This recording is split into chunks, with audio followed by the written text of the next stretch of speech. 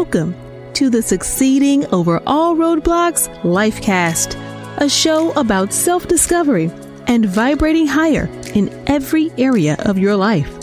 Each week, I'll have conversations with some of my favorite people who are soaring over life's challenges. They'll share their struggles, but more importantly, the lessons they've learned along the way. I'm your host, Keisha Whitaker, entrepreneur and transformational speaker. Let's get ready to soar.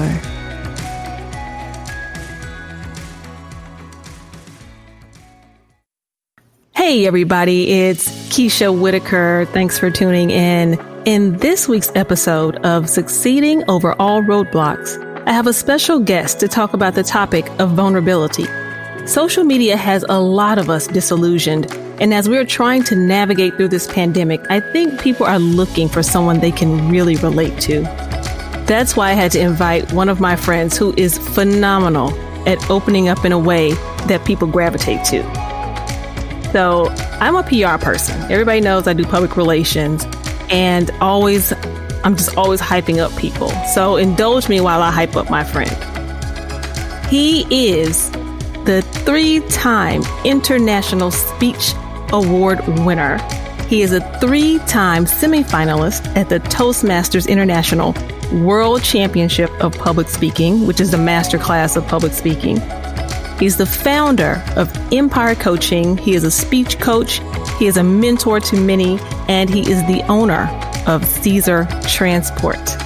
Please welcome my guy, my friend, Roger Caesar. Hey, Roger. How you doing, Keisha? How are you? I'm doing wonderful. It's great to see you. It's been a while. It's been a minute. It's been a minute. Yeah. My goodness. It's fun to be here. Thank you very much for inviting me. Well, first, let me jump into how we met. Let's do that first. Mm-hmm. So I actually met you. You didn't meet me. You came up to me. Yes. We were after my speech, right? Yeah, we were in Chicago at the Toastmasters International Conference in Chicago. And you were competing, and I happened to be in the room when you were speaking and competing. And something about you just resonated with me. I was drawn to your speech and your topic, and I just was like, wow, like, thank you. I want to know who he is. Thank you very much. Yeah, because I don't think winning is all about, it's not all about winning in my book. I think it's really about, as a speaker, how you relate to an audience and how you can draw them in. And you did that for me.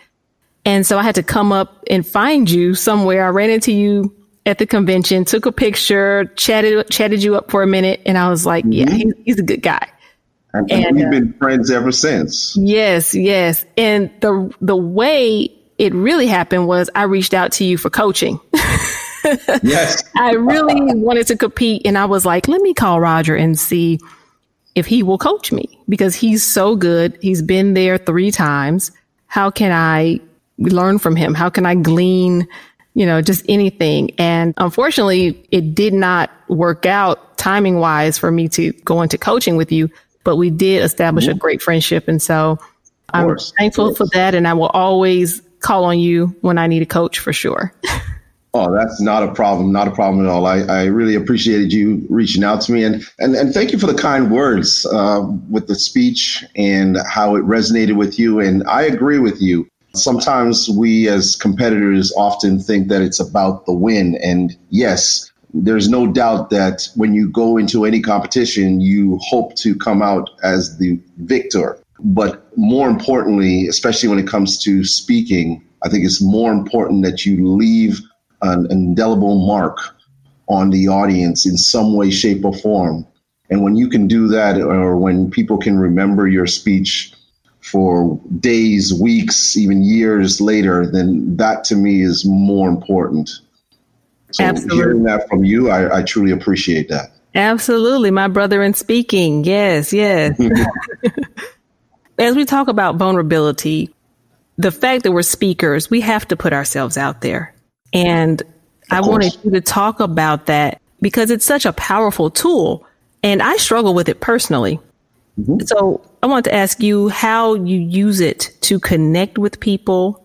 How should someone share their background and what they do? And how do you keep from sharing too much? How do you know what to share, what not to share? Mm-hmm. And how do you keep people from exploiting those weaknesses that you do share? Because unfortunately, there are people that will do that. And so I want to get your take on all of those things, but more importantly, the nuances of when it comes to speaking, not just speaking, actually, when it comes to sharing yourself with anyone, what do they need to be mindful of? Because I personally am afraid of putting myself out there to the point where, am I telling too much? Am I letting people in too much and telling my personal business because people gossip or whatever? How do you know what to share, how much to share? Well, let me try to answer all of those things. And if I miss anything, please let me know. The reality is, as speakers, the number one thing that we have to keep in mind is the audience. That's number one. Whenever I do a workshop, I always try to let the audience understand that your audience is the single most important factor. How you connect with them is important. And when we're talking about stories, and specifically your personal stories, and you will hear this all the time, many of the great speakers will say the same thing. These are important because it allows you to connect with people. Number one, when a speaker is up on stage and they are basically preaching to an audience, you tend to lose some of the captions of the audience because of the fact that they're not connected with you in some way, shape, or form. And I've seen that happen where you have speakers who will give a speech that has no personal portion to it. And no matter how great the message might be, sometimes you'll lose the audience in that moment. I've always believed that your stories are very important when speaking, especially when you are trying to create a message that is to move the audience, to motivate them, to inspire them. And what I've always said most times, even when I'm doing my interviews or speeches, the idea is that your stories are personal, but the message is universal. I'm going to repeat that. The stories are personal. The message is universal. In other words, we all have our own personal stories. We all have things that have happened to us in our lives. What we try to do as speakers is to relate them to the topic that we're talking about, but make the audience feel that the message that we are conveying is one that they all can take away from. So the idea is to take a story that you have and then transform it into a message that they all can take away from. And that's the key. And being vulnerable in what you're saying is also very important, because one of the parts of my workshop that I talk about when I tell people about selling yourself through your words is learning to humanize yourself. Humanizing yourself is very important. And what it does is it allows your audience to feel like you are authentic in what you say. There is a motive to what you're talking about. There is a reason why you are wanting to inspire us to do what you're saying. If you can bring a personal story, and I'll give you an example of that, and then I'll talk about how far is too far or whatever. I'll give you a good example. About 4 or 5 years ago, I spoke at an organization. And when I finished the speech, a lot of people came up afterwards, and it was about fear and conquering fear. And a lot of people came up to me, and of course, they were saying it was great. Thank you for coming out. And there was a gentleman in the back of the room, and he waited until the crowd dispersed. And then he came over afterwards. And I'll never forget the look on his face. You could see he was visibly emotional. And he walked over and he said, "Hey, just wanted to say that your speech was great. I was not going to come because I was really busy, but there was a lot of buzz about you coming to our company. And so I figured I'd come out and check it out. And he said to me at that moment, he said, it's funny, when I finished listening to your speech, it really, really resonated with me. And the reason why is because at about 4:00 today, I'm supposed to be heading down to my lawyer's office. And when I get there, I am supposed to be filing divorce papers with my wife. And the funny thing about it is that for the majority of the time, he was constantly blaming her for everything that had happened. And once he heard my speech, he realized that a lot of the fear that he had was fear from himself. And this is how powerful your speeches or a speaker can be when he includes or she includes personal stories in it. It's your own story. But if your message can be universal and it can connect to somebody in their own lives about something that they're dealing with, that's where the magic happens. I feel like whenever I share a speech, a story, something personal about me, someone always comes up afterwards and has a similar experience or story that they have said that happened to me too. And that's it. What I think vulnerability does is it shows people that you're not the only one. That's right. That's right. And that's it right there. Yeah. That's it right there. The other thing that I want to say is this. The problem is that we all have stories. We all have personal stories. We all have experiences that we've been through, good, bad, embarrassing, sad moments in our lives. The problem is that a lot of times what we tend to do, especially when it comes to the embarrassing ones or the ones that make us sad, is that we put it in the back of our minds, lock it, and throw away the key. And the reason why we do that is because we don't want other people to hear those type of stories because we think that it's going to embarrass us. Right. Here's the kicker. It's more about the fact that we don't want to face it ourselves. Yes. Right? Yes. That's what it comes down to. Okay. So for me, what I see a lot of people doing, it's sharing the story after the fact. It's the road to redemption kind of thing. Mm-hmm. I've been the kind of person that I want to see people who are going through it and not afraid to share in real time that they're going through it. I think it's just challenging for us because we're trying to see our way out of it. But at the same time, there's someone else going through the exact same thing at the exact same time. And I don't think we also always need to wait for our redemption story to help someone else be able to recover as we recover. And you have a good point there, but here's the balance to it.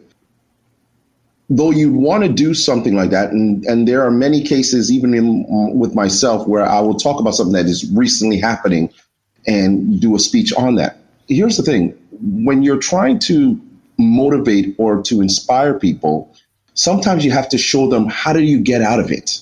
How did you come out on the other side, right? It's not a to be continued moment because that leaves them still in their to be continued moment. So yes, although it's great to try and do a speech, if I had something that happened today, to go out tomorrow and to try to create a speech, or for Friday to create a speech about today's events, that's great. But if I didn't complete what happened, or I don't know what the answer is, how do I allow my audience to feel like, okay, if he could get through that, so can I? Right. For me, some of the challenges are sometimes you're going to always be going through something, right? And for me, I feel like there's times where I'm going through it, but I may never come out of this. This may be something that I have to continually deal with for the rest of my life. And if that is the case, let me show other people how I cope, whatever techniques I have to deal with it more effectively, because there are things that people just aren't going to come out of. Great point. Yeah. Yes, that's a great point. And if you can convey that in a way that motivates and inspires them, to keep going on, keep pushing, as they say, keep pushing, right? I'm still in it. Like if that's how you create a speech and you tell them, look, I'm still in it. I'm still here. And I got a smile on my face and I'm trying to get through this. It's not easy. It's been difficult, but the idea is to keep pushing forward. Then you give them something to push forward to. Let me ask you this. I like that. Yeah, let me ask you this. When it comes to sharing stories that may involve other people that may not want their part in the story depicted, how do you share that? Because it's your truth. They happen to be a part of it. How do you begin to share your truth in a way that doesn't disparage someone else? There was a speech that I did in 2015, and we'll touch on it a little later, I guess. That's one of the main ones that I did. And in that speech, I talk about a good friend of mine who turned their back on me in the most critical time.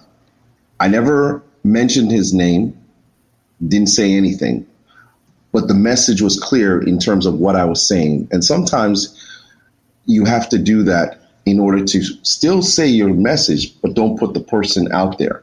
Now, the idea that maybe the person might hear this speech, then that's a different story. If it's a good thing, maybe you talk to the person and find out if it's okay to do it. As I did with that speech that you heard in Chicago, right? With the story about Kyle, the little boy.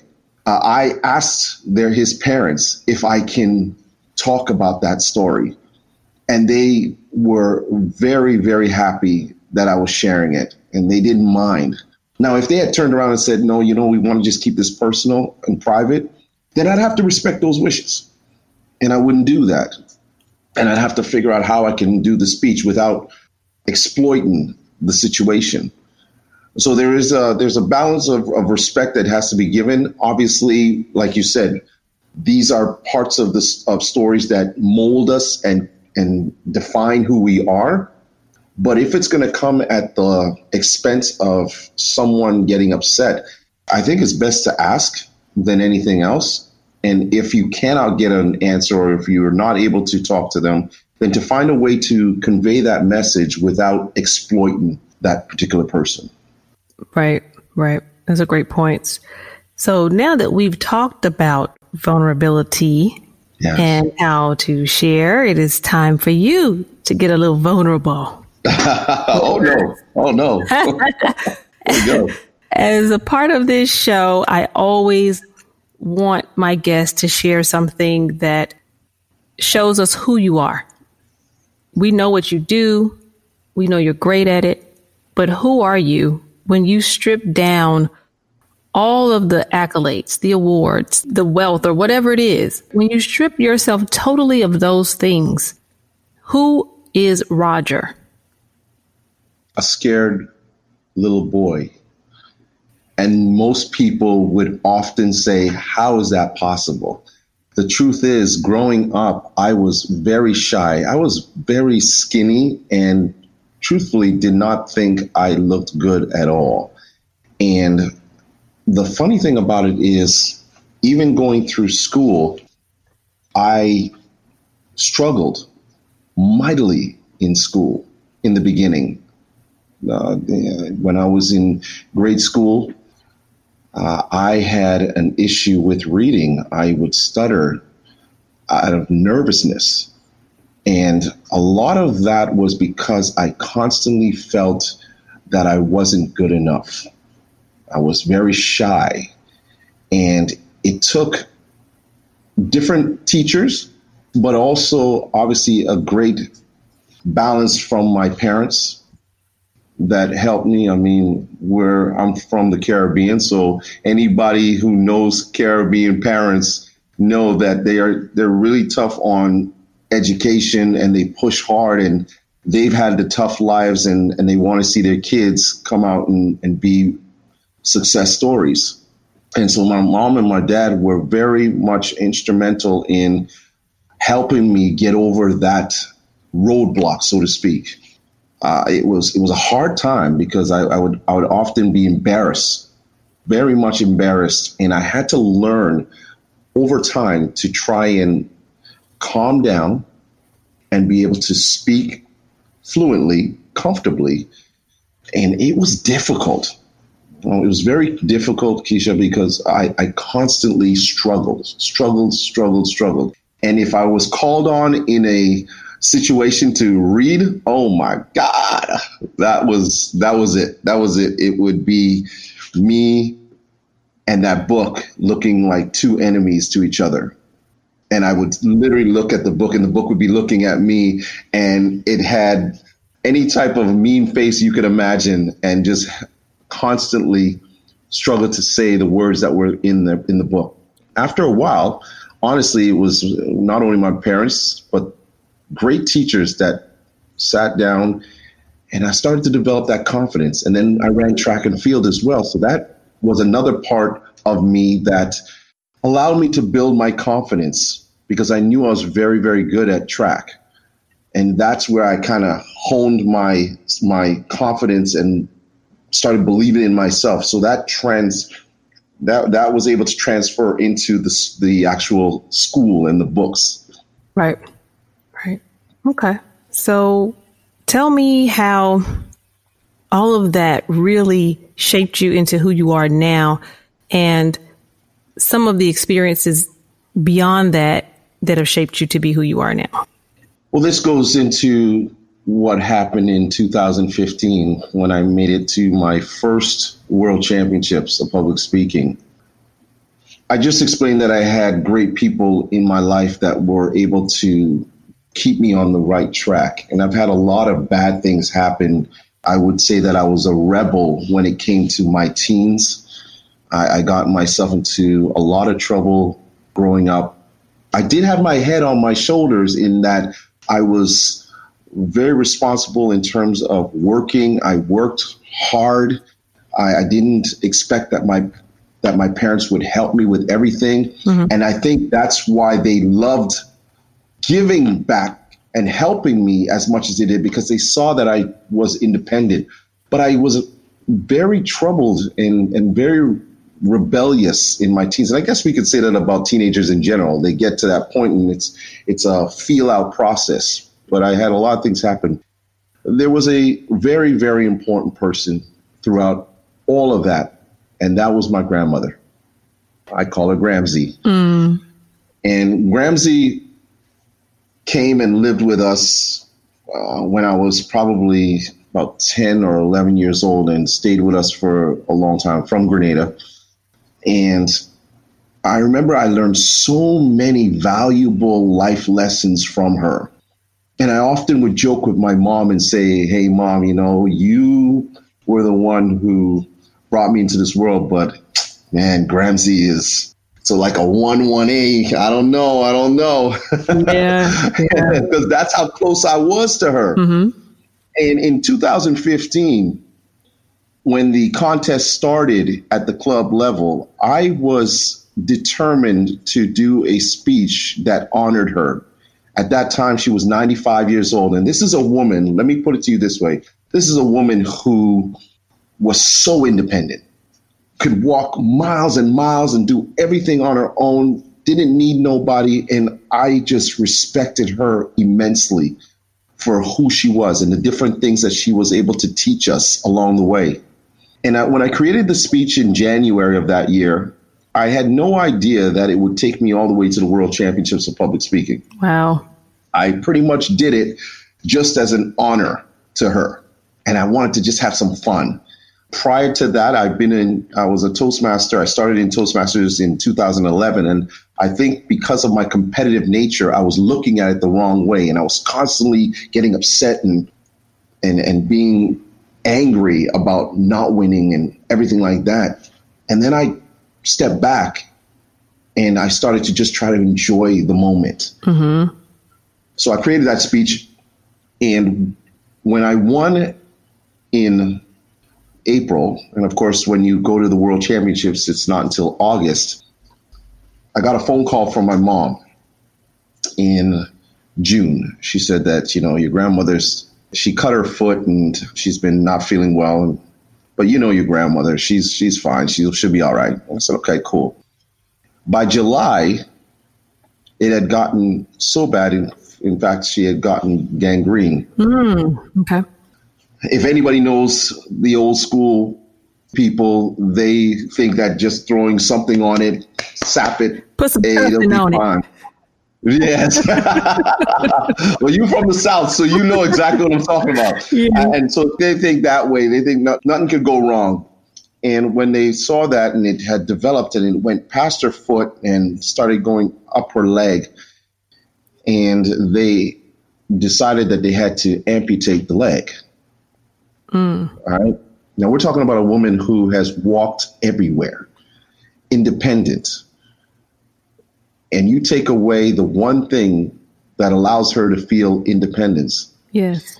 And you saw my grandmother, who is that quintessential big mama, just withered down to this. It was just like a stick. And it was unbelievable. And my mom said to me, I think you should come down here. And this was about 2 weeks before I was leaving to go to Las Vegas. And when we're talking about vulnerable stories, this is it right now.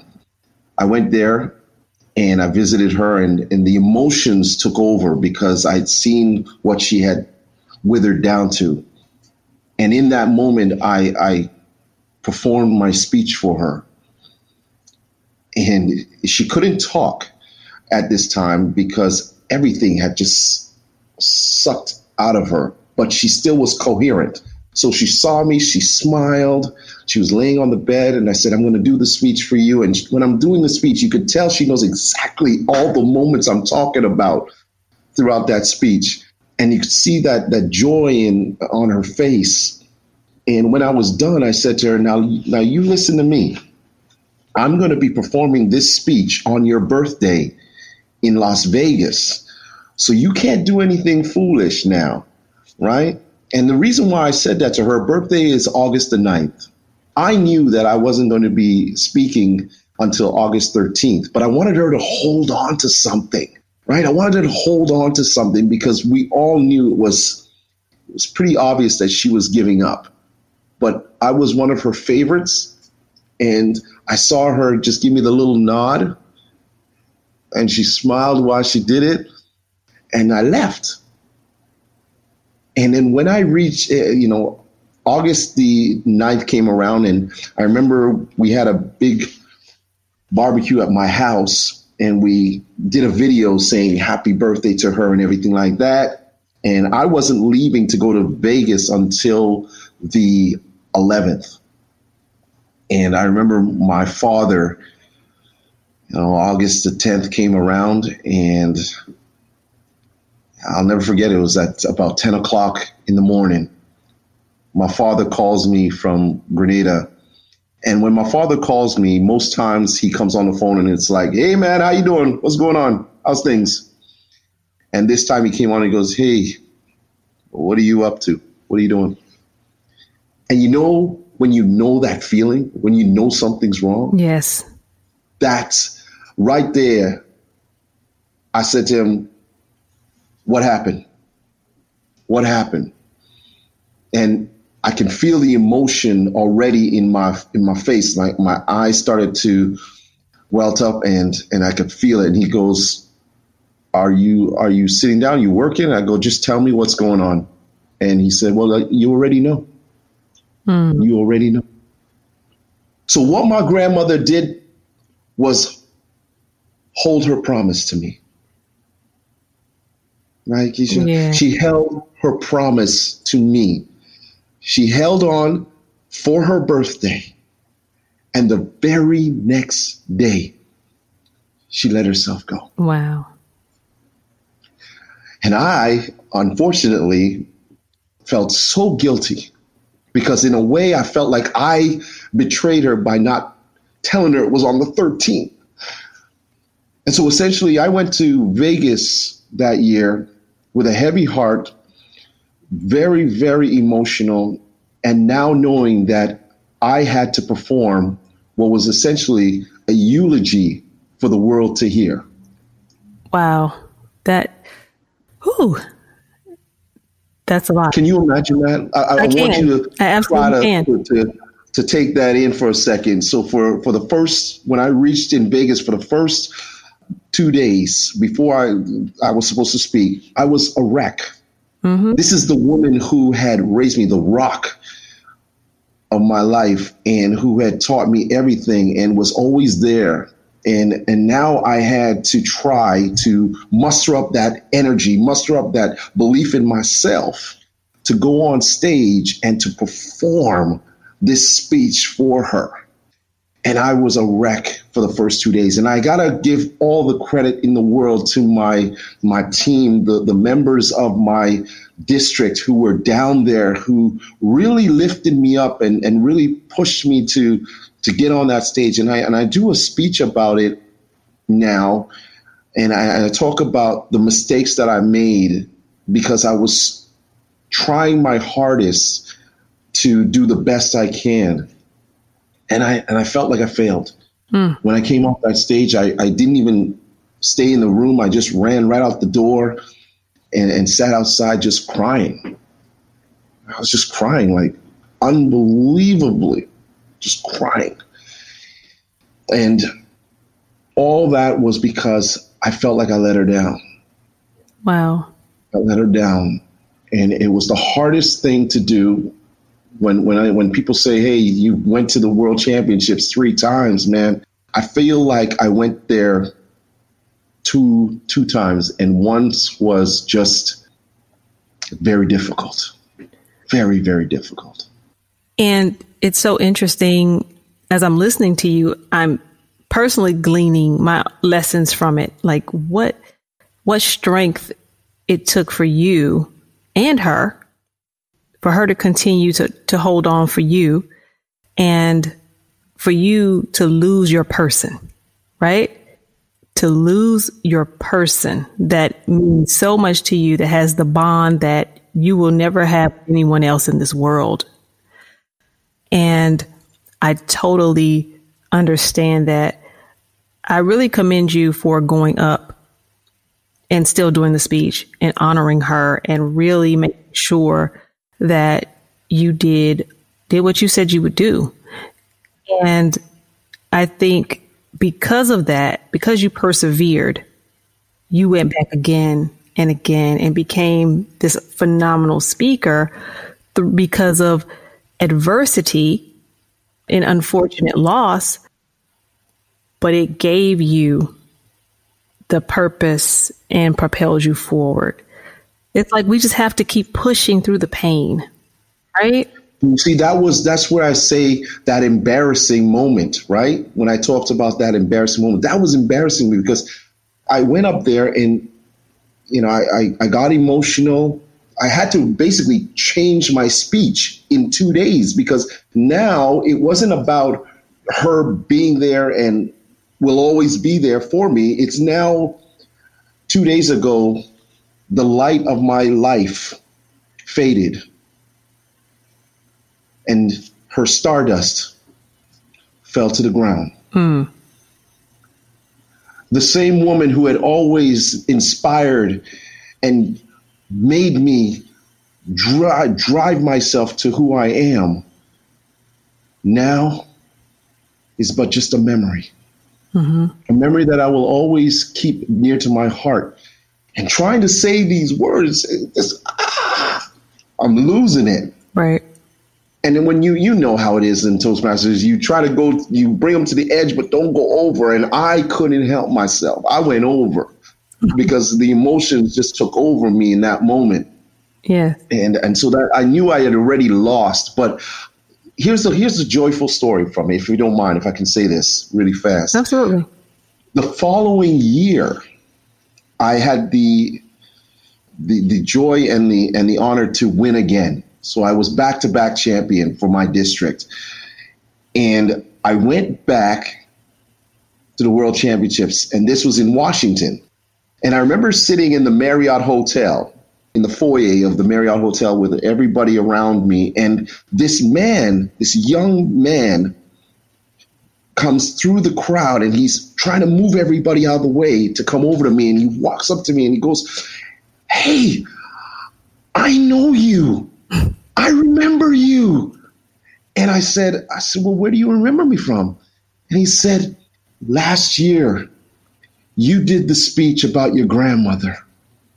I was sitting in the audience and I had tears in my eyes because I couldn't believe you actually did this speech, knowing she just passed away.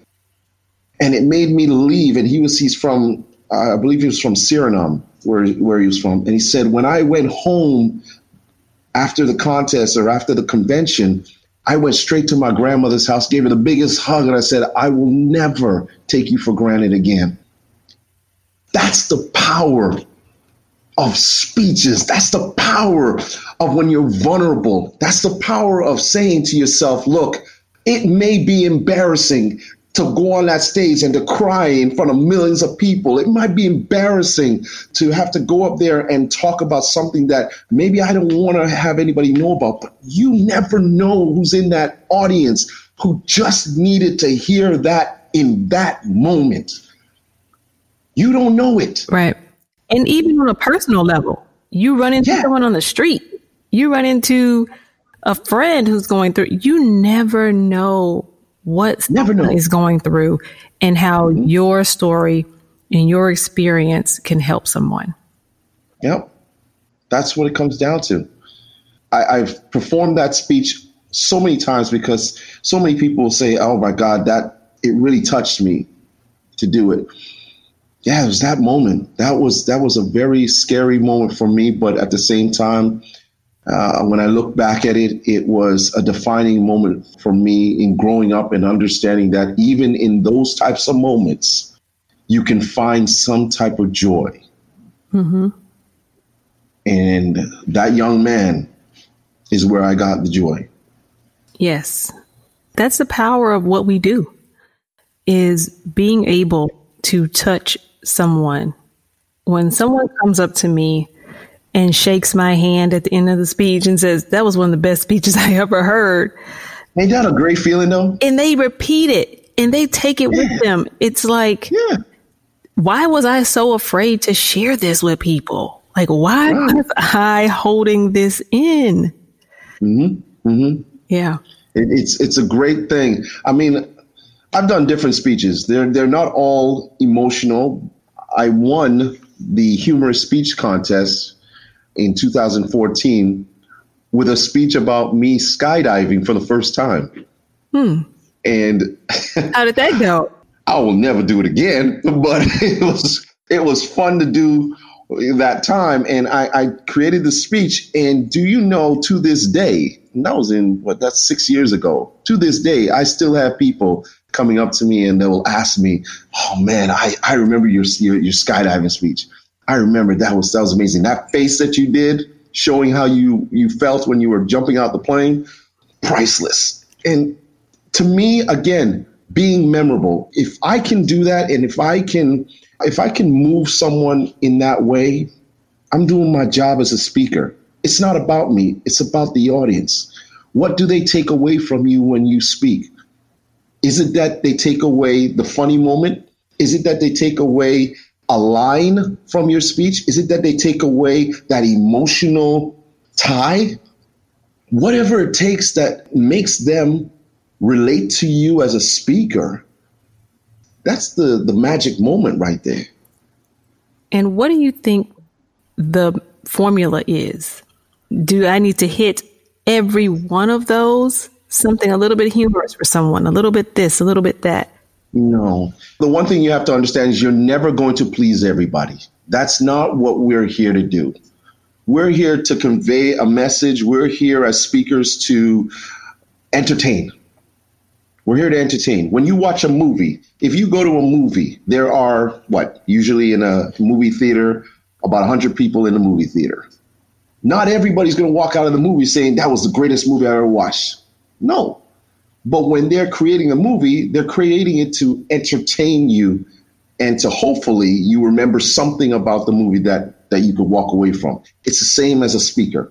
We want to entertain our audience. We want to inspire them. We want to make them laugh. We want to make them cry if that's what the speech is intended to do. But at the end of it all, we want the masses can take away something and be happy with it. You don't have to hit everybody. Not everybody's going to like it, or not everybody's going to be able to say, hey, I got something from it. But if they can walk away saying, I liked it, or at the very least, it was good for whatever amount of time that you were speaking, then you did your job. I had to learn that the hard way. Yeah. I was doing that. Mm-hmm. I was trying so hard to make everybody happy. And you can't do that. I learned that a long time ago. You can't make everybody happy. Yeah. It's like you're trying to pull out everything out of your bag of tricks, right? And yeah, you cannot please everyone. And for me, my style of motivational speaking is really about, similar to this podcast, touching people's lives, making a difference, mm-hmm. making an impact, making them be more self-aware. And I think the more self-awareness that all of us have, the more we can join together and solve a lot of the problems of society. Because we have to first get right with self. And then we have to ask, what is our role in what's happening? Mm-hmm. Am I the common denominator in this situation? I like to tell people something that they can really use. They can like walk away and use it that day. It's, I want you to walk out of the room and use it immediately. And if I know that I've done my job, when someone says, I went up and I just spoke to a complete stranger today. And I'm like, yeah, just do it, or whatever it could be a little baby step. Mm-hmm. Take that little step and you'll never know how stepping out there and putting yourself out there even a little bit can help someone else. And it helps you in the process. It's cathartic. Oh, most definitely. Most definitely. And I commend you for that in saying that, because I think that's very, very important. That is a key in terms of wanting your audience to be able to walk away with something that they can do now, right? It's small. It could be simple. You're not asking them to change the world, but you ask them to change someone's world. And that's a quote that I heard. You may not be able to change the whole world, but you want to be able to change someone's world. You know what, Roger? What you just said, that is the synopsis of our conversation and the topic of vulnerability today. Yeah. So, that's it. I think we try so hard to change the entire universe, but we don't have to. All you have to have is that lady that came up to you and said, I loved your speech. My God, I talked to a stranger today. Or the guy that said, hey, you know what? I'm going to go and try to reconcile things with my wife. I'm not going to divorce her. Or that young man that ran home after the conference and went to his grandmother. That's moments. That's what we do. Change the life of someone's world. Change it a little bit, just a little bit. Yeah. If you can do that, we're doing the right thing. Amen. Well, Roger, I cannot thank you enough for coming on here, having a very candid conversation with me. I always love talking to you. And we always probably talk about this long when we talk anywhere. Yes, we do. It's true. It's true. And so there's so many great stories that we all have inside of us. And I think once we start pulling out those stories and, like you said, finding the universal theme, the common thread that sews all of us together, which is the human experience, then we can start to touch people's lives and impact people in a way that we never thought possible. And so I thank you for coming on and sharing your knowledge and your expertise with us. It was a pleasure. It was an absolute pleasure. You know what? Let me say this. Congratulations on this podcast. I know that you are going to be very successful on it. I'm just happy to be a part of the launch. This is fun. This was great. I mean, I'm looking at the time and we've done 47 minutes and I didn't even notice, right? It's just been wonderful to be here and to have a smooth conversation with you. And I hope that your audience will enjoy not only this conversation, but many more of your conversations with many more spectacular people. Amen to that too. Amen. So tell us where people can find you on social media. Sure. You can find me on LinkedIn. I am on LinkedIn. I am also on Instagram at Caesar.empire. That's my, what do they call it? The username, or the kids call it something. I guess I'm getting old, Me but too. I'm just trying to learn it, all these different things now with social media. But Instagram is at Caesar.empire. You can also check my website, rogercaesar.com. And you can reach out to me via email at rcaesar14@gmail.com. That's rcaesar14@gmail.com. And I'll put all of that in the description for everyone too. So yeah, thank you again, Roger. And I can't wait to see what more you will do. Thank you very much. Appreciate it. And keep rising. As I always say, keep rising to find your greatness. And on Take care. that note, we'll see you next week. Bye now. Thanks for listening to the Succeeding Over All Roadblocks Lifecast. Follow the show on Instagram, Facebook, and Twitter at SOAR Lifecast for more tips and motivation. You can also email questions to soarlifecast@gmail.com. Be sure to catch new episodes every week and leave a review of the show. Until then, keep soaring.